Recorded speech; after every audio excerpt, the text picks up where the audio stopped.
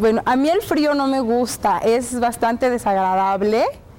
Y bueno, una experiencia en la que tuve mucho frío fue cuando fui a escalar a Hidalgo y nos quedamos a acampar ahí a la orilla de las rocas que íbamos a subir.